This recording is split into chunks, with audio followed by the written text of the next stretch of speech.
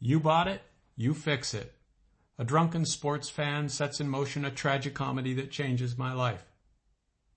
Everyone is brave until a bat flies into the room. It is an absolute mystery to me what enigmatic power nature has vested in a third of an ounce of brown fur that sends a 6'6", 190-pound man running for cover in his own home. But before I get to the bat, I must briefly explain how we came to call this place home. It all started with a drunken football fan, and somewhere he's still out there, cheering on the home team and having no idea that he's the reason I'm here on this island. As I sat writing at my desk in our Seattle condo one night, this enthusiastic fan stood in the street beneath my window shouting, "Seahawks!" at the top of his lungs for 6 solid hours after the game had been lost and everyone else had gone home. I made periodic appearances on the balcony to reason with this fool, but these seemed only to enliven some inebriated sense of camaraderie, and he chanted louder, "Seahawks! Go Hawks!" At some point he procured a lawn chair and a fresh 6-pack of beer, apparently settling in for a long night of cheering. I briefly entertained using my elevation advantage to pelt him with produce, but my wife was away on business and I found no suitable missiles in my bachelor's fridge. A jar of pickles seemed like a potential felony. So I returned to my desk and jumped on Zillow to search for a quiet place to write. The next day I hopped a ferry to Whidbey Island. Oh, you quiet, moated paradise, my shining Camelot. No traffic, no sirens, and no sports teams for anyone to cheer, drunk or sober. The last place on my search list was an older home on waterfront acreage priced higher than I wanted to spend. The woman who owned it had passed away, not in the house, I was assured, and it had sat vacant and neglected while the estate was sorted out. She had painted the house eggshell blue and furnished it with an assortment of eclectic purple furniture and odd wigmaleries from her travels. She'd have been fun to know. But I recognized the hand of a talented architect at work in the dramatic lines and use of clear fir and cedar. I resolved to buy it on the spot. I had just one small hurdle to overcome: my wife. I presented my plan on the drive home from the airport straight off her overnight flight from Europe. I figured the jet lag would work to my advantage, and it did. "So, what do you think?" I asked, once we were home. "Sure," she mumbled, crawling into bed. "If you like it that much, you should buy it." The usual offer, counter-offer, title search, and the like ensued. I won't bore you. But a month or so later, we pulled up to our new home with a small U-Haul just as dusk was settling over a fresh foot of rare December snow. A few problems immediately presented themselves. For starters, my wife asked me why it was snowing inside the house. "Just a couple of windows to replace," I assured her. Also, the power was out. No lights, no heat. "No problem," I exclaimed. "This happens on the island." I soon had a fire going and our air mattresses inflated and made up on the floor for the night in front of the fire. This is charming, don't you think? We found candles in a cupboard and headed off to explore. I turned the tub filler on, declaring, as if to make up for the broken windows, "Good water pressure." Then I turned it off and the handle just kept turning and popped off and a fantastic fountain of cold water shot out and soaked us, flooding the bathroom. It took us 5 minutes of shouting and running about and relighting candles to find the main water shut-off. This done, I suggested we wait until morning for any further exploring. My wife thought this was wise.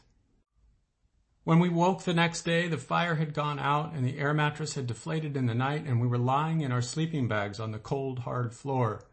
There were little drifts of snow in corners here and there and frost on the inside of the windows. My wife and I looked at each other and had a good laugh. "What have we done?" I asked. "We," my wife quipped in her charming way. "You bought it, you fix it. I'll help unload the truck, but then I'm going back to the condo where there's heat." I spent the morning countering this, I thought, with effusive salesmanship of the virtues of pioneers and back-to-basics living and country life and the like, but my wife remained unmoved.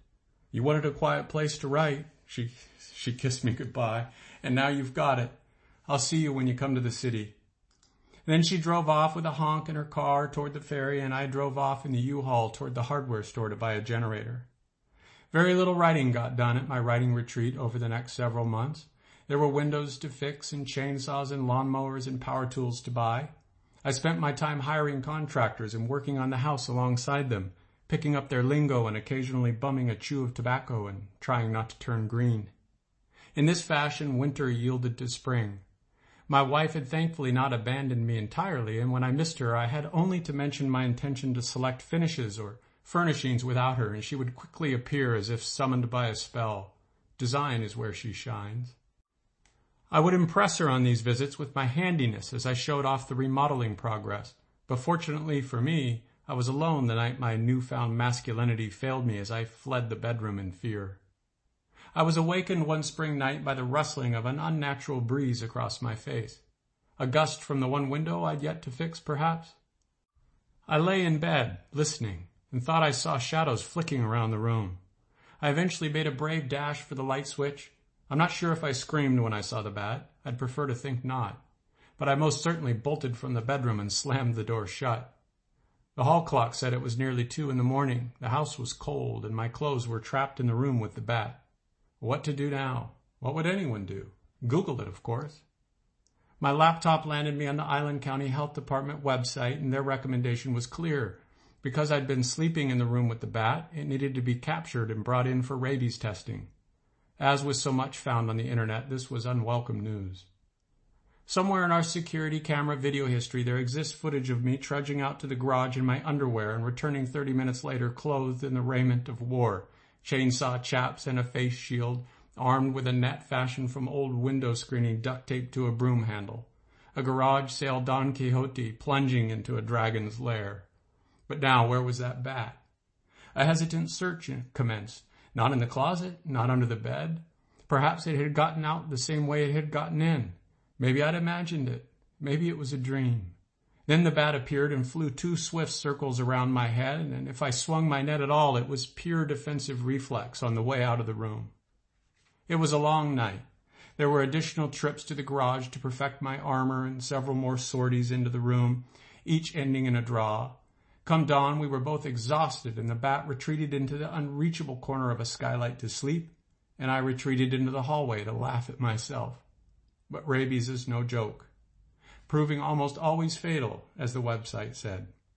Exasperated, I repurposed my broom handle into a spear by taping 10-penny nails to its tip.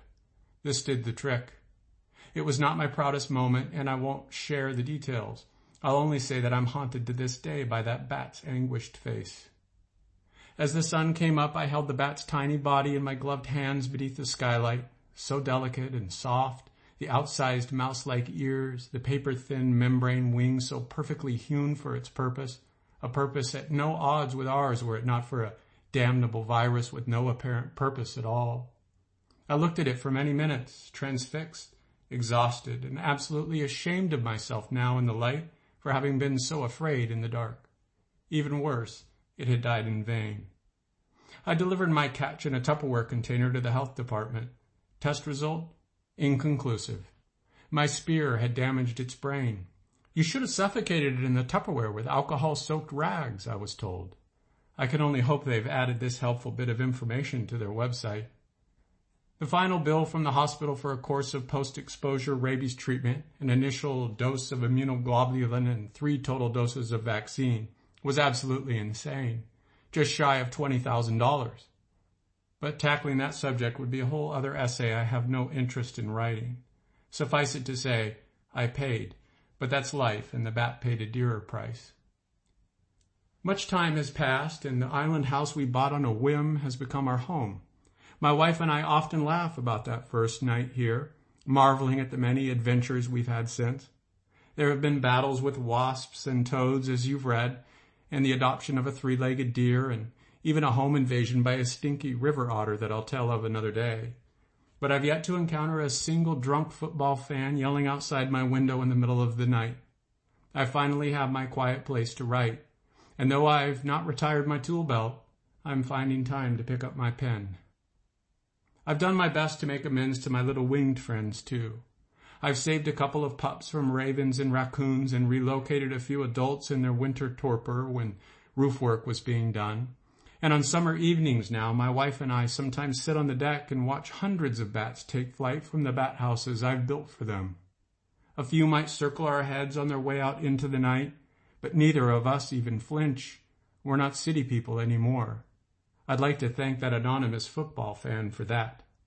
And finally, if there is an afterlife at all for things so sinless and small, I hope someday to earn the chance to beg forgiveness from a certain little brown bat.